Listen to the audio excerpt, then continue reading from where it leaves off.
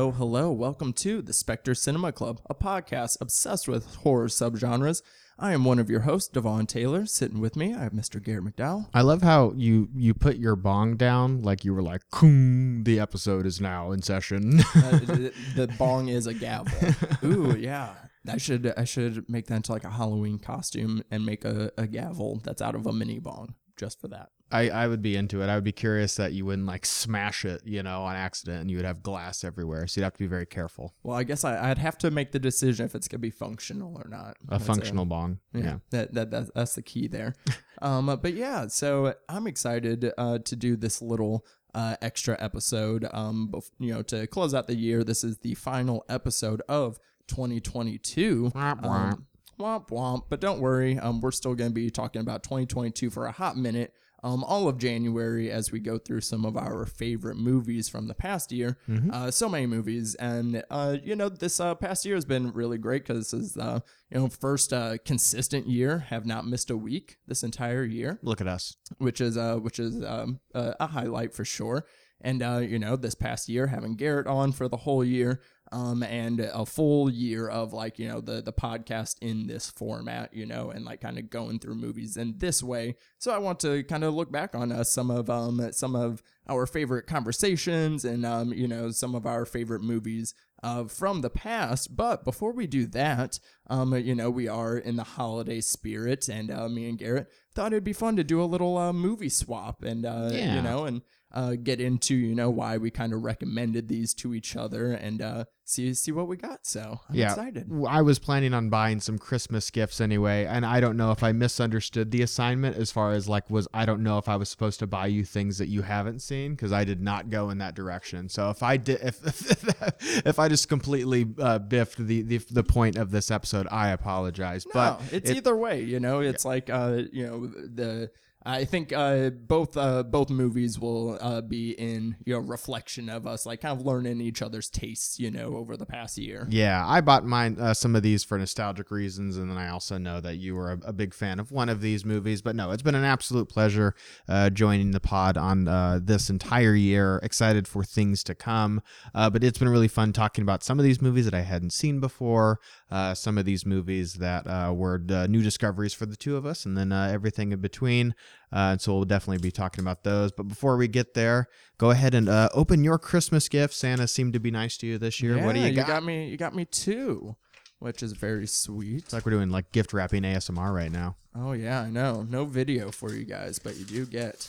Oh yeah, we get some paper up. Of course, one of my all-time favorites. Another one that was discussed here on the podcast is The Final Girls. If you guys follow me on Twitter at all, you guys know my love for this film. I tweet about it constantly.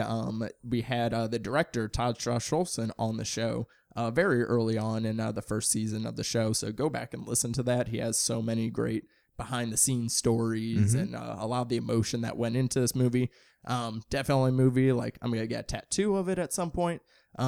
This is near and dear to my heart. It was also the first movie that you and I saw together. So and it was the first movie. Nice and sentimental. That is so sentimental. Thank you, Garrett. Yeah, I looked at your collection. Was very surprised that you didn't have it. I know you had a more robust Blu-ray collection at one time, so I don't know if this was stolen from you or not, but there you go. Yes, it was not in the previous collection, but it is in the new collection, and that's kind of what I'm going for with this new collection. I'm not going for big numbers, but I'm trying to go for movies that are, mean something to me, or or also just like have some like really interesting versions and such. So yeah, I'm going for very specific things here. So thank you. Yes. Do you want me to go ahead and do mine, or you want to clear out yours? Well, go ahead and do yours, and then I'll do the second one after. Nice and heavy. Nice pink bag. Are you a wrapper? Are you a gift wrapper? Or are you a bag guy? I mean, I like it. It depends on the gift itself. Like if it's something that I can throw in a box and wrap up, then I like to wrap. But I got some loose articles. Oh man, there's a bunch of stuff in here. Yeah, we got some loose articles. Some delicious candy. So one thing I've noticed in the few movies that we have seen together is you never have snacks. You're typically you have a drink with you, so I don't know what your movie snacks are. So I just kind of guessed on these candies here. We got some sour. You went in the right direction. I do love sour stuff. We got some Lifesaver gummy collisions. Those are new. I've not had those before. Some sour gummy. They are worms, so I love a sour gummy worm. I'm a sour guy too. Peanut M&Ms, always a classic. And then we got some belly flops. I assume these are just jelly beans. Oh, they're irregular jelly beans. Irregular. Are these going to be the ones that it's like, yeah, this is dog shit? That's what I was curious on, Okay. because on the back there's no flavors. So I Okay. was curious if it was gonna be like, yeah, You know what I those, mean, though? Those like party ones, or the nasty Harry Potter ones. Yeah. I don't. Yeah. So we'll see if I'm at the movie theater and I bite into like cat litter or something like that. That's just, No, that's just cardboard. no worries. And then adorable. Yeah, of course, a little, gotta get a little chocolate bunny, but a Christmas edition, like the Rankin and Bass Rudolph the Red-Nosed Reindeer. I didn't know I was supposed to get you candy. I had no see, idea. you got me 2 movies. I got you movie and candies. There That's you go. even. And if you were wondering, my candy of choice, these are all excellent, so thank you very much. But my candy of choice is Raisinets, which is, I would never have literally- you guess that in a million years. I did think that, Did but you at really? the store that I was at, they didn't have have any? Raisinets. No, I no literally worries at thought, all. I go, I bet Garrett's a chocolate covered raisins guy. I don't know. Yeah, no, my favorite candy of all time is caramel creams, but those are like individually wrapped. I love those so love much, those. but I will go through a bag of those like no problem. And you But can't bring those into the movies because the wrappers are they're loud. individually wrapped and they're noisy, but Raisinets are my absolute go-to. But the movie is... It is a Criterion of Cure. I haven't seen this one, so this will be a new discovery for me. What was your inspiration on buying this one for me? So, because I remember when we were figuring out some themes before you want to do J-horror, and we'd already done a J-horror month, and one of the movies that we covered was Cure. We had Mary Beth McAndrews on for that one. And it was a first-time watch when I did that episode, and I was blown away by it. It is a phenomenal film, and so I knew you had an interest in J-horror, and this also, I know you love your Hitchcock movies. Yeah. And this does have a very, this is like Hitchcock vibes, but without the fun.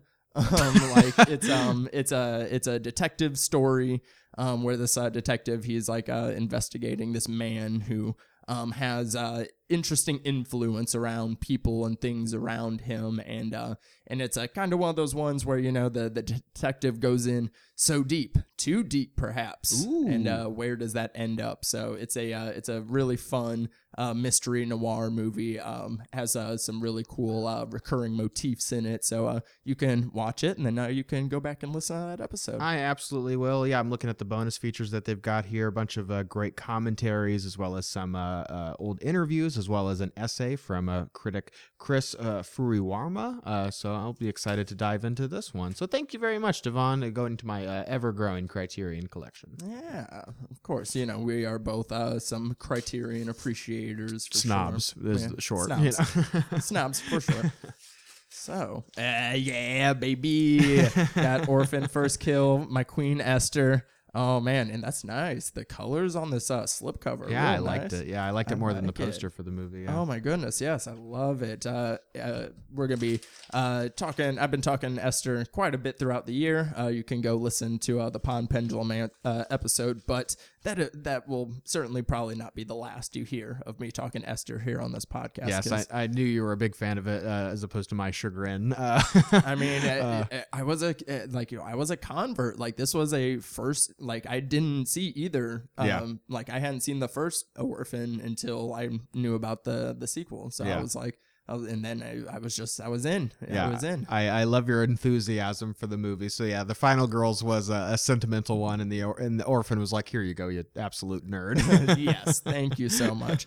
I think we both killed our selections here, and Yes. and I'm excited to hear, because you already know my feelings on both these movies. So yeah, Yeah. I'm excited to after you watch Cure to get your thoughts on it, because it's a very fascinating film. Yes, lots of fun movies to be discussing in regards to our favorites of the year, as well as some other guests' favorites. But before we do that, we have some reflecting to do of some of our favorite moments of the podcast from this past year.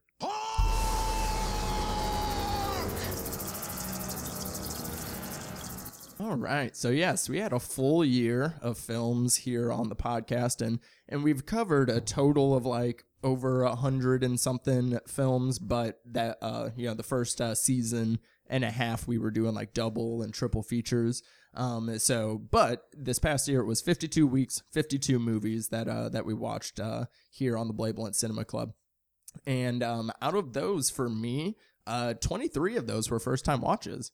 So almost half, which was kind of surprising for me. I was like, oh wow, like, but which is fantastic because I love whether it be a recommendation from a guest that I hadn't seen that I like finally get to watch and cross off the list, or if it's one that I've just been curious about and then kind of blindly chose it for some of these themes. So that's pretty cool that it was almost exactly half for me.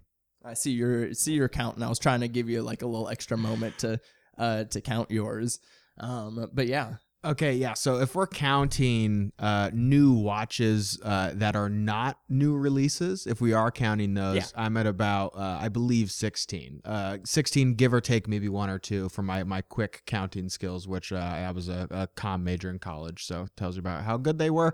But yeah, about 16 of those were new watches for me. A lot of those were parts of series that were new. We'll definitely be talking about those. And then some of them were just kind of blind spots. It's like I'd seen the others, hadn't seen that one, so we were able to fill in some of those, which is very exciting. Yeah, so I figured that's a good place to start, would be our favorite first time watches of the year, and we both have a couple selections. So what's one of yours from this past year? A first one was for me one that I was aware of. I definitely knew what it was, but it was just kind of in this time in my life to where I just wasn't watching movies like this. Not because I was like too cool for school or anything, but it was just kind of like I had kind of evolved, didn't see the need to go check out everything in this genre. But Paranorman, which is a great stop motion animation movie from Laika, was one that I think I had maybe seen pieces of, but had never really sat down and fully watched. But this was an absolute delight. I'm a big fan of what Laika does over there.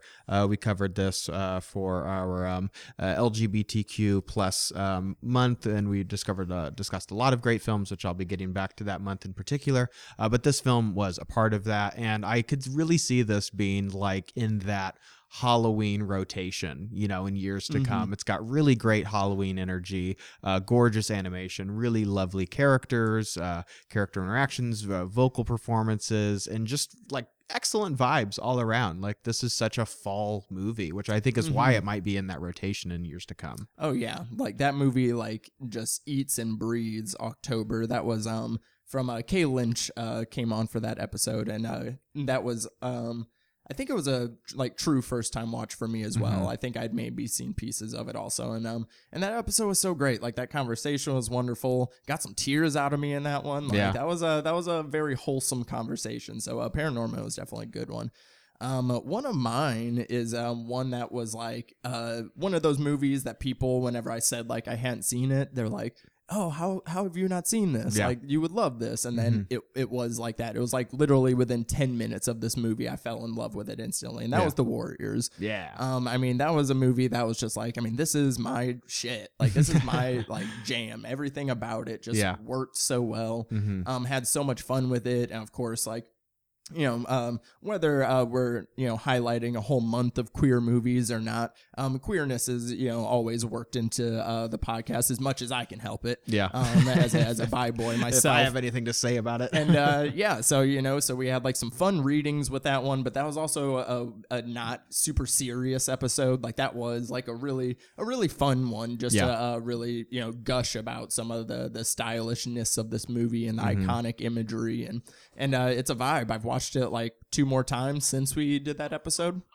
I really love it. Next year, definitely gonna do a Halloween costume from the movie. Yeah, it was a part of our almost horror category, which was a category of films that I was like, interesting. Let's see how this goes. And I think that The Warriors was not only a great conversation, but a fun movie for me to revisit. Talking about movies that were like... Shout out to Rachel Reeves for that one. Talking about movies that are like up my alley and just was like, oh, this is totally my shit, was The Blob, which is a remake of old Steve McQueen movie that I was not really a big fan of the original, but we had talked about in last week's episode. Director Chuck Russell was behind this one, and this was like such a fun mix of completely pulpy and ridiculous and silly, but also filled with like just the most ridiculous ridiculous, gruesome, gross practical effects, but also like very impressive practical effects too.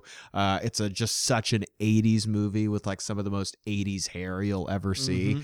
Just Shout out Brian Flagg. Absolutely. Just a complete blast from start to finish. And this is one that I was like, oh, I need to own this. Like this is going to be one that I'm going to absolutely show to people. It's crazy how that movie and like, some of, Carpenter's best even, and some of the other like creature features of the 80s, like The Blob is just not really mentioned that much. And it was one that I was like, oh, I want to champion this movie. Like this is such a blast. So hopefully more people were familiar with that one with our covering or just our praising of it. So if you haven't seen it, check out The Blob. Yeah, that was a fun first time watch for me as well. Loved getting an iconic final duo. Yeah. That like, kind of shared this like equal responsibility and like importance to the film, and work out in just a really fun way.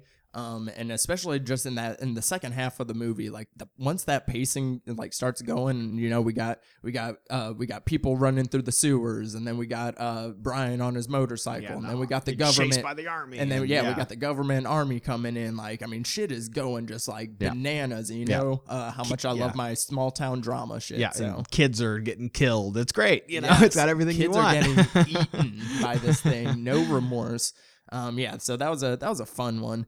And then the one that I've probably have been thinking about the most since we like did the episode, and like I don't always go back and listen to our like full episodes because obviously I like kind of get pieces of it when I'm editing. Yeah. But I actually this is like one I actually like went through and like re-listened to the conversation because I thought it was really great. But then it was just a film that I've like come to, even since whenever we covered it, like I've like even grown even more appreciation for it, and that'd be Christine. Yeah.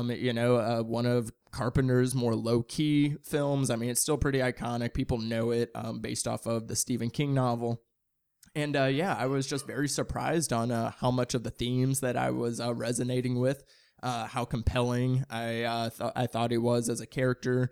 And but then also being able to take, this premise of a killer car, a possessed car, and making it scary. I mean, few directors can do that effectively, and having John Carpenter do that is, the success of this movie. Like, I've thought about the scene, the show me scene. Like, I love that. Like, it gives me goosebumps. And then thinking the about noise when the headlights turn on, it's like, oh, it's so cool. Good. The score is so good. Some of the visuals are great. And then, of course, had to rewatch it after Halloween Ends came out. And, Christine was on the brain again.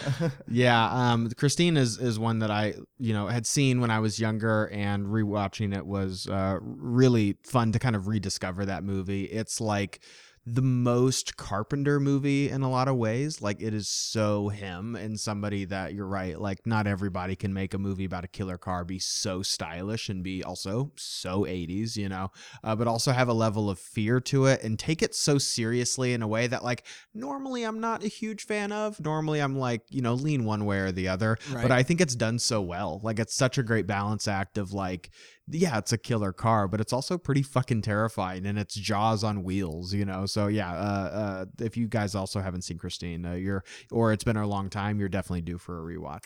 In my head canon, I like to think that Carpenter was gonna maybe make it silly, and then somebody like when he's like, yeah, I'm doing a killer car, and they like scoffed, and he goes, oh no, yeah, I'm taking this serious now. Like, let me show you. Carpenter is that petty too. Exactly. He definitely would. Exactly. So that's my headcanon with that one. And then, so the next category I want to get in was most improved rewatch. So, like, what is a movie that you visited, and then, maybe whether it be the conversation, the guest, kind of convincing you, or you just kind of picking up on more on this rewatch. I was curious on what kind of, maybe had a big jump for you, or something you just appreciate more. Yeah, when we covered the Reanimator series, that was one that I was excited to do because there were some in that series that I hadn't seen, some that were literal all-time favorites. And then The Bride of Reanimator was one for me that when I originally saw, I kind of went in expecting a different thing. I went in kind of with a different kind of, not necessarily like crossed-armed sort of attitude, but was definitely going in kind of wanting the movie to meet me where I was at. So it was nice to rewatch the film and know what I was expecting, and to be able to appreciate what is there.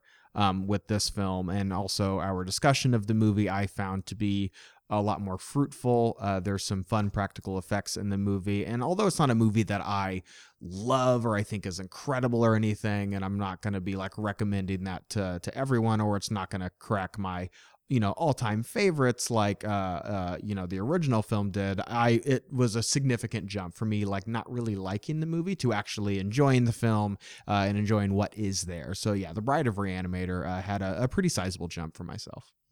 Nice, because I also had that one on my list, so now I'm picking another one to replace that. But while we're already talking about Bride of Reanimator, yeah, it was one that I'd watched a couple times going into that one, and just each time I watched it, I was like, you know what, like this is kind of a little bit more my tone. This is a little bit more my style, and it kind of leans into some of the things that I wanted the first one to lean into. As far as this relationship between Dean Cain and Herbert West. I think is super fascinating. I love, we don't really have too many movies that it's kind of a joke that they have a bromance, but at the same time, they do have this very complex relationship between them. I like that the movie, sequel, decides to dig into that more. They kind of saw what they had, and while also still adding in more scientific elements to it. And then, playing off a Bride of Frankenstein and just adding in some more imagery. It's, again, I think I might like it more than the original, just by a smidge. Because for me, it's kind of one of the higher highs, lower lows to the first one for me. And I don't know. I just really love the tone and energy of this one. So, yeah, I'm right there with you on that one. What was your other pick that you had, since I stole yours, or do you need me to fill some time? Oh, no, I got some. One was, as far as biggest jump on my Letterboxd ratings would be Ana Melissa. Yeah. Another one from the Almost Horror Month, where we were, again to analyze these movies through a different lens. And I think that did kind of aid in my enjoyment of the film and being able to, view it as a horror film. In such a humanistic, introspective type of way. Yeah. It was very fascinating, and it was kind of one of those ones where I was making fun of myself. I was like, what the hell was I thinking the first time I watched this? I just missed everything. I think it just completely went over my head, and maybe I was just salty that I didn't get it. But then getting to work through it here on the podcast, I had just I think it jumped up by a full 2 stars. Yeah, on my Letterboxd. That was my pick for the Almost Horror Month, which I'm glad kind of, going into the movie, talk about, kind of it seems like my, first watch to Bride was kind of a similar one for you, is, kind of going in expecting a certain thing, maybe not getting that, and then kind of feeling frustrated because of that. So I think that was kind of a key theme with both of us, is being able to go into this movie kind of having expectations set, and so having an opportunity to meet the movie where it's at rather than where we would kind of like it to be.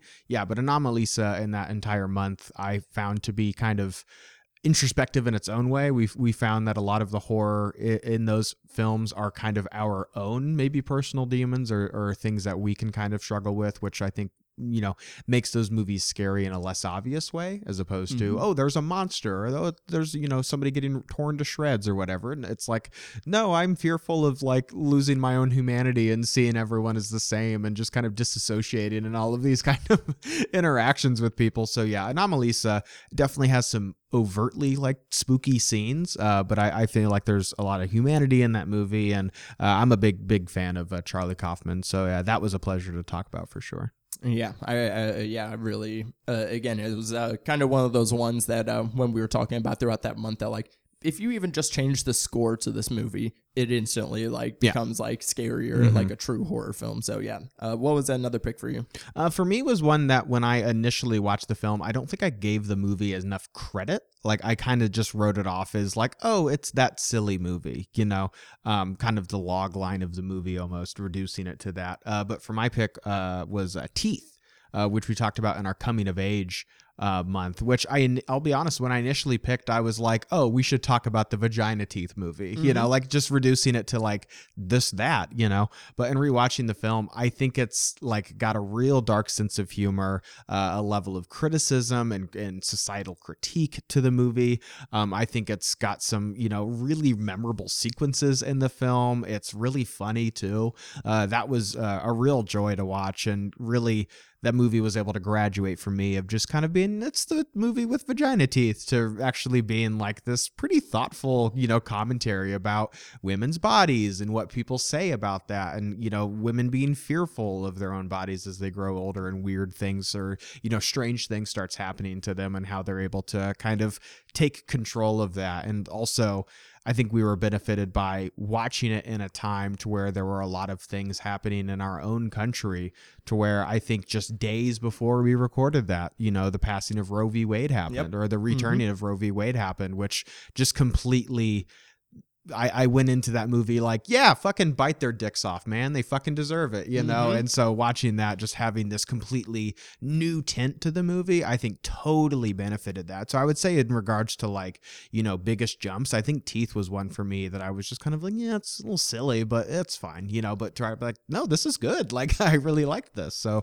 yeah, Teeth was a real pleasure to watch again. Oh yeah. I had the same thing, because, you know, I only kind of knew it for its like internet infamy at the time, so it was kind of nice looking back on like it in that lens. But then literally just the timing of us recording that episode you know, was such a interesting exploration of, you know, female autonomy, you know, reclaiming that agency, like you said, and pretty much all the same things that you said. It was definitely more than just biting dicks off with a vagina. And like, I mean, some of the I mean, it's that too, which is great. But and we do get that. Yes, do not worry. We do not skimp on that part. You dicks do get bitten off multiple times. We love that. So yeah, that was a nice like little you know, not judging a movie by its cover, for sure. And I'd say my other one would have been I really enjoyed the conversation we had on Slither in our Alien Invasion month. Because James Gunn, he's such a director that's all about details, you know? And I think I always was like, yeah, I like this movie. Like, it's pretty good. But in this go around, like, just seeing so much of the thought and details that, like, kind of went into it, the appreciation for the practical effects, and even some of the small-town politics that it was going into. And I love that James Gunn, he never shorts on any character, no matter how small. He has a knack for making characters, you know, a wide range of characters, like, you know, stand out in an ensemble. And, just everything that movie does, the alien stuff, the body horror stuff. We got some, you know, relationship drama kind of things. You got all those, a lot of different subgenres going on. And, you know, James Gunn is a director that really is great at tying those together. And, you know, we are a podcast all about subgenres. Yeah, and it was something that obviously James Gunn really has his hands full in like the comic book world. Even since recording that, he's now like the guy over at DC and what they're doing on the film and TV and even video game side of things. So it was nice to kind of go back to his roots and like be reminded why he's in the position that he is, but then also like low-key kind of having the sense of like, oh man, I kind of wish he would do that. You know, I kind of wish he would go back to that, because as much as I love his perspective on some of the superhero movies, I'm like, no, the dude's like a real talent, especially like in the horror side of things. So as much as I'm like, hey, can you make Superman cool again? I'm also kind of like, but also like maybe go back and make some cool horror shit too if you're not too busy, you know? I mean, I think it has to be in his grand plan to, you know, like, yes, he's going to shepherd the new DC era and all these things. But, you know, if he's the boss, he's going to go, well, I got to do a little something for me. Yeah, one for you, you know, so, 20 for you, one for me. So he's going to throw in some sort of true horror, some weird shit coming through.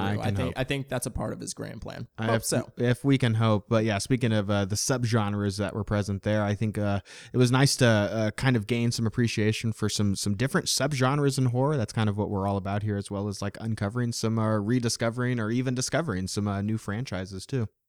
Yeah, so I'll start with mine, which would be our Stephen King month. I thought that was a really great month. Most of those movies that we watched were first-time watches for me. And, I mean, obviously, like, we all know who Stephen King is. We all know, like, what he means. And especially, you know, people that are more into his books, which is what he is known for, know his impact on the horror genre in a literary sense, but then just to how adaptable his films have been and the different spins that directors have taken on them, but while still holding in the core motifs and pillars that like kind of go through Stephen King movies. And like that's like part of the reason I love doing the subgenre things here is to like notice those patterns and just to see the impact he's had as just a writer. But then the way he's, impacted horror in the literary world, but then also in the cinematic world. So, I mean, he's really just like one of the single like biggest inspirations and influences in the horror genre. Yeah. And something I think I was particularly proud about in doing that month is I don't think we necessarily covered the movies that you would expect to cover. Like we didn't talk about It. We didn't talk about The Shining. I think that those movies I love in their own right for sure.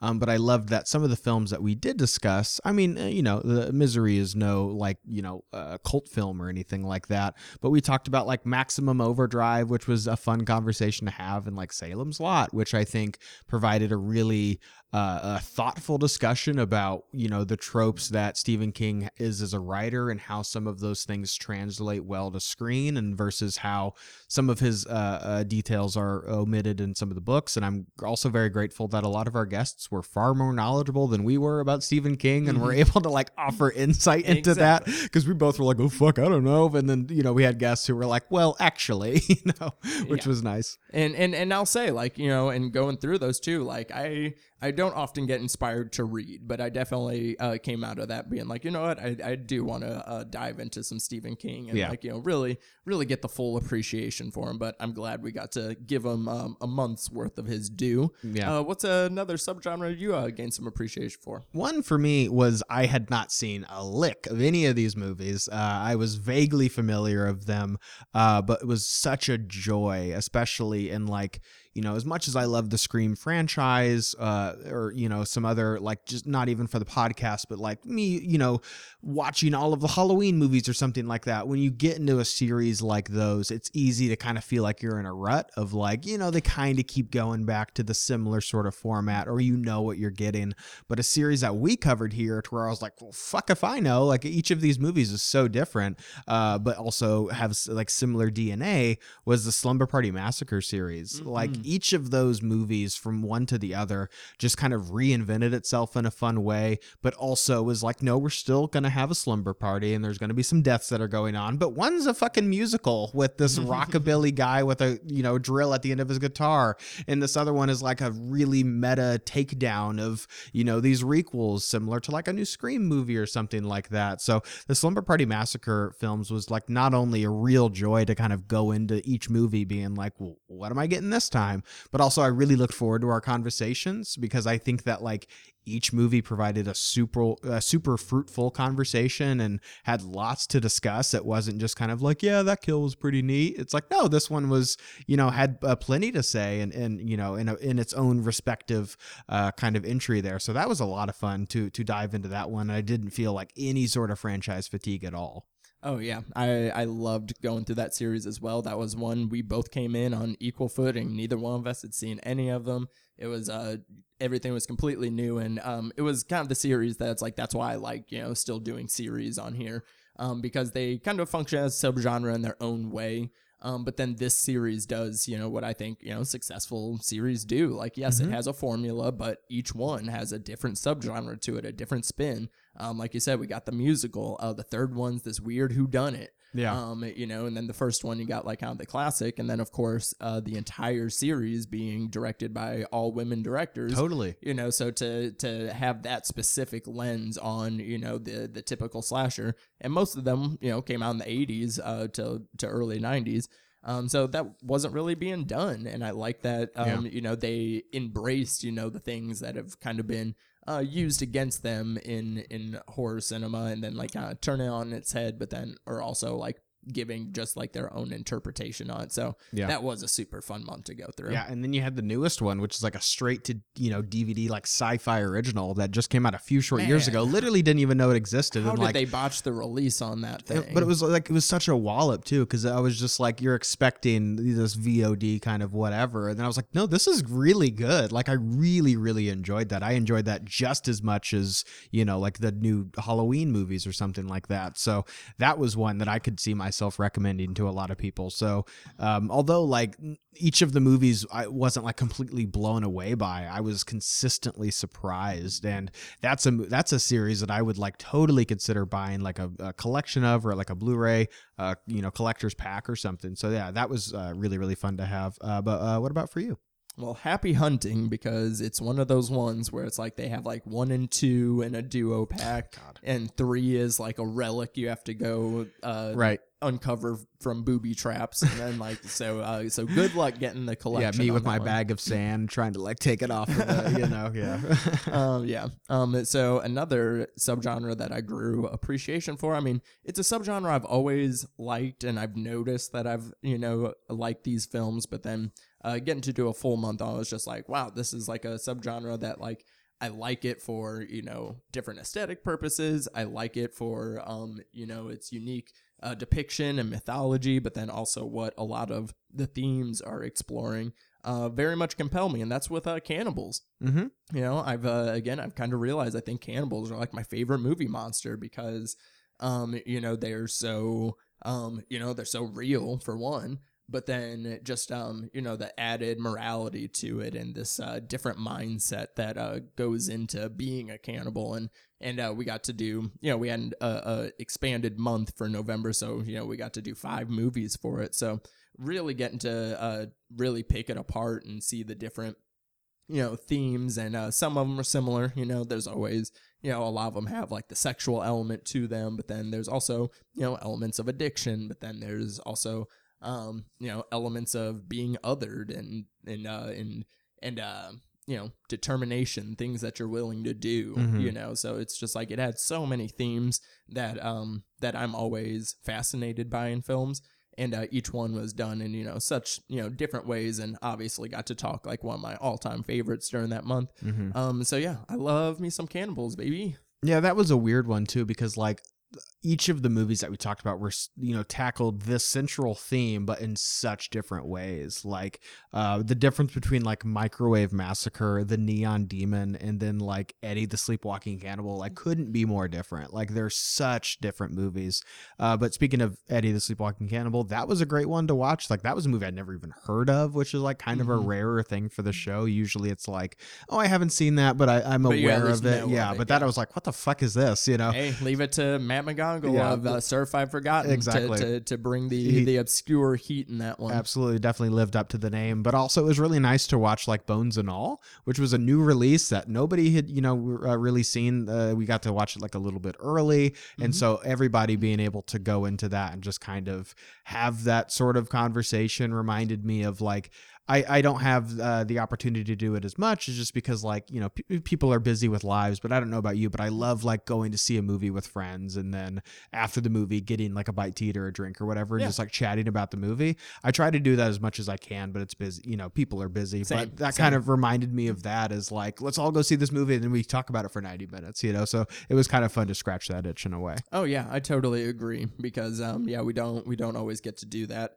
And did you get a chance to listen to the Ravenous episode that you missed out? I did not get a chance to listen to that. Have you seen it? I haven't seen it, so I'm waiting to actually like watch the movie. I'm still in 2022 catch-up mode right now, so when I get some spare time, I'll definitely watch that, and I'll give you guys a listen. So yeah, sorry I couldn't join you guys on that one, but I'm sure you both absolutely knocked it out of the park. It's one I'm intrigued to get your thoughts on, because I'm like, either Garrett's gonna really like this one, or he's really not gonna like it. Like, interesting, no middle ground. No middle ground for this one for you. I'm very intrigued to see which side you fall on. Cool. And so to kind of close out some of these categories, again, we like to come up with our little fun theories, or we also have, guests that come on and present, a very interesting take on something, something that maybe we didn't think of when we were going through these. So I was intrigued to hear on some of your favorite theories, your favorite spins, What you got, Garrett? For me, I think I'm going to lump this. Some people could call this a subgenre, but I'm choosing to put it in this category because I think with a lot of these types of films that we discuss here on the podcast, I bring in my own experience and my own, just taste in movies. And that's usually what forms my opinion on films. And I can appreciate other perspectives, but I think most times it doesn't radically change the way that I approach talking about movies. And so for LGBTQ or Pride Month, we took a look at a lot of queer horror, but it wasn't necessarily horror films that would be the first ones that come to your mind. It was movies that you can have a queer reading on in a way that kind of forced me to watch these movies and really put myself in another person's shoes, because like as I talked about a lot that month, like that's not like I'm a cis straight white guy, and like watching these movies, it's not always like a thinking cap that I necessarily put on, but watching it through such a different perspective, but also getting really personal anecdotes and personal stories as to why these movies really spoke to certain people or certain characters or moments. That was really fun. Also being able to discover movies that I was also unaware of with Butcher Baker Nightmare Maker, being really impressed with that. I already talked about Paranorman, but then you taking us on this ridiculous jaunt of The Covenant was super fun too. So like that was such a fun month. And we also talked about a myriad of different things, and like I said, these personal anecdotes. So I really valued the guests that we had on that month too. I was happy not to pick a movie that month. I was like, no, you just hit me with them. I'm excited to talk about them. So that was such a fun, not necessarily like theory, but more of just a perspective that was kind of foreign to me, which was really, really great. Oh yeah, because I'm a piggyback off that, because my favorite theory from the year was the bisexual menace of The Covenant. Which again, because what was really fun about that month, like you said, was we were taking movies that have their flaws in their queer representation as well, or have had like a road to become the cult, queer cult classic that it is. Yeah. And The Covenant was kind of one of those ones that it was like a film that was like heavily accused of queer baiting, and then in all these kind of different things. But then like it was a movie that the queer community just like kind of reclaimed. We're like, no, like you, even if it was subtext, it's not subtext. That's text to us. Like this is our movie now. Mm-hmm. So I like that, and so it did kind of give us the most free reign as far as theorizing goes, because we were really on the fence of like every time we would like discuss a certain thing, we're like, was it intentional or was it not? Yeah, and we like really were like flip flopping back and forth throughout that episode, as we try to detangle one of my crazy theories. Yeah. So that was a really fun month in general, but that was fun to let my mind go and really, which is a scary thing to do, really spin my wheels. It was a good time. So what's another one for you? Well, speaking of which, was I have a couple movies here, so I'll kind of lump them together.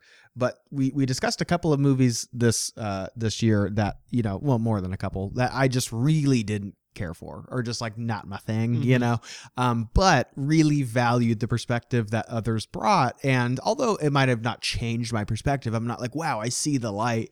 I admire the passion and the creativity that you talk about The Neon Demon, which is one of my picks, a movie that I'm pretty lukewarm on. I don't dislike, I don't love. I'm just kind of like, yeah, whatever. But to see the passion that you brought to it, and then like pages of notes, and you're like, your little string theories connecting to pins literally and pictures years over of here. Compilations, yeah, guys. But just being able to be like, hey man, good work, like that's really impressive. But I really loved our discussion about Daniel Isn't Real with Corey, a film that I don't really care for at all, but was like a personal favorite of theirs, and they were able to contribute such, again, passion and creativity into the discussion, and also talk about like what the movie means to them. And I also just really valued, not to like pat ourselves on the back, but like I felt like for a discussion, I thought we were able to state our perspective, hear other perspectives, and not like say you're wrong or discredit it or turn it into a debate show or anything like that. Just kind of be like,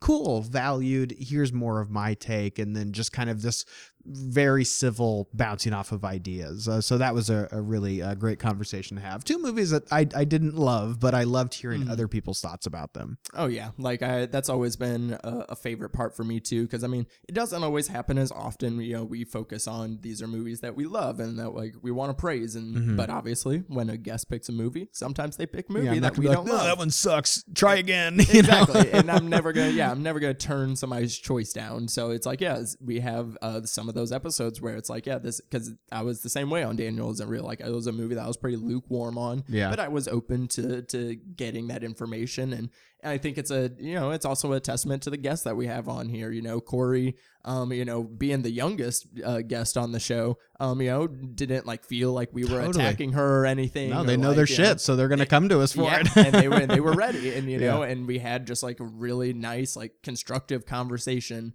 It was like that's the episode that I was like, man, this is how I wish Twitter always was. Yeah. And it's not always that way. So shout out to Gory Corey in that episode. She killed it for sure. And any of the other guests, like we've had it happen a couple times where it was like on the Invasion of the Body Snatchers, that was like one of Steven's favorite movies, and I was just kind of like, so shout out to them to they come on with their passion, and really show it. It's funny though, because then like the flip side of things, I think about like our David Gordon Green Halloween trilogy, where we're both just like, you're a fucking idiot, like this like it was so passionate, but like kind of funny in a way, but like no feelings were hurt or anything like that. That was a really fun conversation to have. That was a fun, like that one was so funny because like I came in knowing that like I was gonna be in the minority on my opinion, and I was trying to like have like these like well thought out like statements for it and stuff, and not gonna lie, going 3 against 1, it threw me off my notes. I feel like I am so incoherent in that episode. That's like, hilarious. Like I feel like that's me at like my most rambly. Like editing that thing was a nightmare. I was just hilarious. like, oh my god, I was like, they threw me off so hard, like in a fun way. Like it was like just what's super fun. Is that Mike Tyson, or he has that quote? It was like, everybody's got a game plan until you get punched in the face. That was our conversation. Yeah, literally. And Brother Ghoulish and Billy Ray, they both socked it to me. Yeah, you were like lighting. They're like, fuck you, Devon. Oh man, that was one of the funniest things ever. Well, I would hope it gives lighting. Yeah. So, oh man, this was a fun year though. We got to again go into a lot of things that were new to us, new territory. Oh yeah, I had one more thing. Because again, like I think this is a good wrapper for it too, is that we love talking about subgenres here. And I feel like there was one movie, and it's come up in some other movies, but then again we got to explore it in the Almost Horror Month. But it's a subgenre that I feel like is a blooming subgenre in the past 5 years. And it's one that I've noticed that me and you both enjoyed, and then the guest that we had on also very much enjoyed it. And that is the social cringe horror. I really liked getting to kind of break that down as like a very new subgenre that's becoming very popular with these black comedies, and then some of them skew into horror more than others do. And we put Shiva Baby in the almost horror because technically nobody's like murdered or anybody. I mean, somebody does die, but but there's nothing horrific in that movie. But the social cringe horror of it is so real, and the way that it's presented with the filmmaking techniques. And so it was nice to break down something, a movement that feels very new and fresh right now, and like seeing like two of the most popular horror movies this year, or maybe not popular, but definitely one of them is like a social cringe horror movie. So it was funny keeping those conversations in mind as I was literally watching it, and I was just like, oh, this like fits right fucking in, Yeah, so it's one of those ones that's like, we probably could have snuck Shiva Baby into like a proper regular horror month, but glad that it got its due there. And again, it was nice to pick apart something that's new and something that both of us really seem to appreciate as well.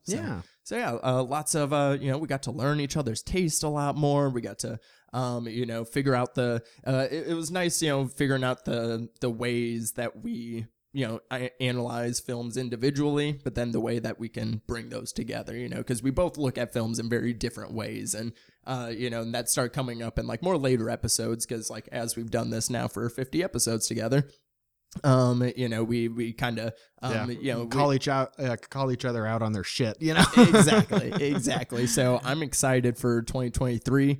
that, you know, we got even more free reign to go, and you know, we got this another year of rapport to get under our belts. And, I'm curious though. This wasn't in the show notes, but if you'll of course, if you'll let me, do you? So we don't have it like necessarily set in stone or anything, but we do have a lot of ideas of what we'd like to do for next year in regards to months. Do you have any themes or so far that you're like, oh man, that's going to be really great? I'm really excited for that. Oh man, I mean, yeah. So we got about half the schedule set at the moment, and then we got some ideas that we're trying to see what months to fit them into. Mm-hmm. And the one that I'm excited for, that I know you're a little apprehensive on, and it took me some selling to really do it, because it's a bit of an undertaking. Mm-hmm. And we've teased it a couple times already, but I'm so excited for August and October to take down this behemoth of a franchise, a franchise that has very polarizing thoughts on the franchise itself, but then from movie to movie as well. So I'm excited for like all the guests that we're gonna have on for that. And just to really to dissect horror's most gruesome soap opera. I think that one, the reason I'm a little bit more like apprehensive on is like, not because I don't like the movies. Like, I like Saw. I'm just worried by like Saw 4. I'm going to be like, well, I don't have anything fucking new to say about these movies. Like, my opinion on most of the ones that I like are for similar reasons, you know?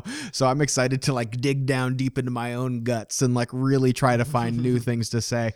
But the conversation that I'm really looking forward to having, I look forward to all of our episodes, but the month that I'm like, this will be really interesting is, I believe in May, we're going to be doing some remake comparisons. Yes. So not necessarily like, oh, we're going to be, covering Suspiria, but like, no, we're covering both Suspirias, and be like, not necessarily like which one do I like more, but just really discussing like, what does this do different, and like what does this distinct creative choice mean for these characters that maybe this other one doesn't have. So we're going to be having a few discussions in that month that, even though we may have discussed some of the movies, I think is going to be like a really interesting conversation and a newer conversation than what we normally have here.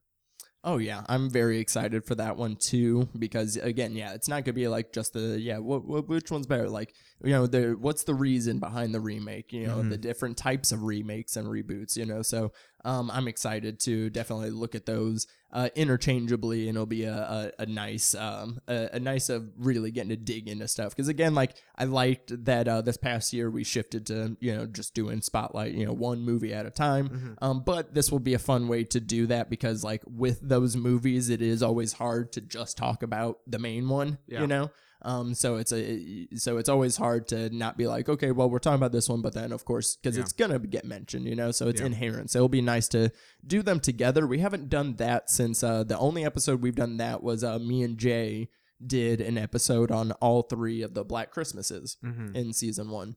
We have a lot of like different kind of formats for the podcast for the next year. We also are going to be covering like TV for the first time, which will be really interesting. I don't know if we want to talk about that, but like, that'll be really unique. We're going to be talking about, each episode is a season of television, which will be really fascinating, and also quite an undertaking too. So that'll be really fun. I'm excited for that. Yeah. Treading into new waters, guys, new mysteries, new films to us, I'm sure we're going to get, plenty more first time watches to just keep enriching our senses. We'll get the final stats in the next episode, but I'm coming up on a record year on Letterboxd, not to brag. Proud of you. I'm record in a different sense. Like, I've not watched shit this year. I've just been so busy. Hey, it happens. It happens sometimes. I'm actually surprised, because the previous year that had the record was obviously 2020, because I wasn't working most of that year. Yeah. So I'm actually shocked that like I've been like working, and then now I'm outpacing that year. That's growth. That's growth. That's kind of wild. But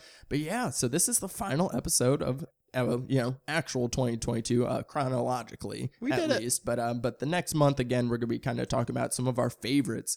So I'm super excited to get into that, with the next episode being our collaborative top 10 list. Me, Garrett, and Matt Donato are gonna put together a nice little fun collaborative list, like, because obviously we'll all have our own individual lists, whether it be on online or TikTok or whatever, but it'll be fun to kind of make a list together and kind of have more of that, that round table over beers discussion that you were talking about. So hey, I say that. let's actively involve alcohol into this conversation. Oh I yes, would love agreed, that. agreed. Yes, let's get a little boozy for that one. I'm so down for that. But until then, you guys have a safe New Year and happy holidays, whatever you're doing to celebrate around this time. And we appreciate you guys. Yeah.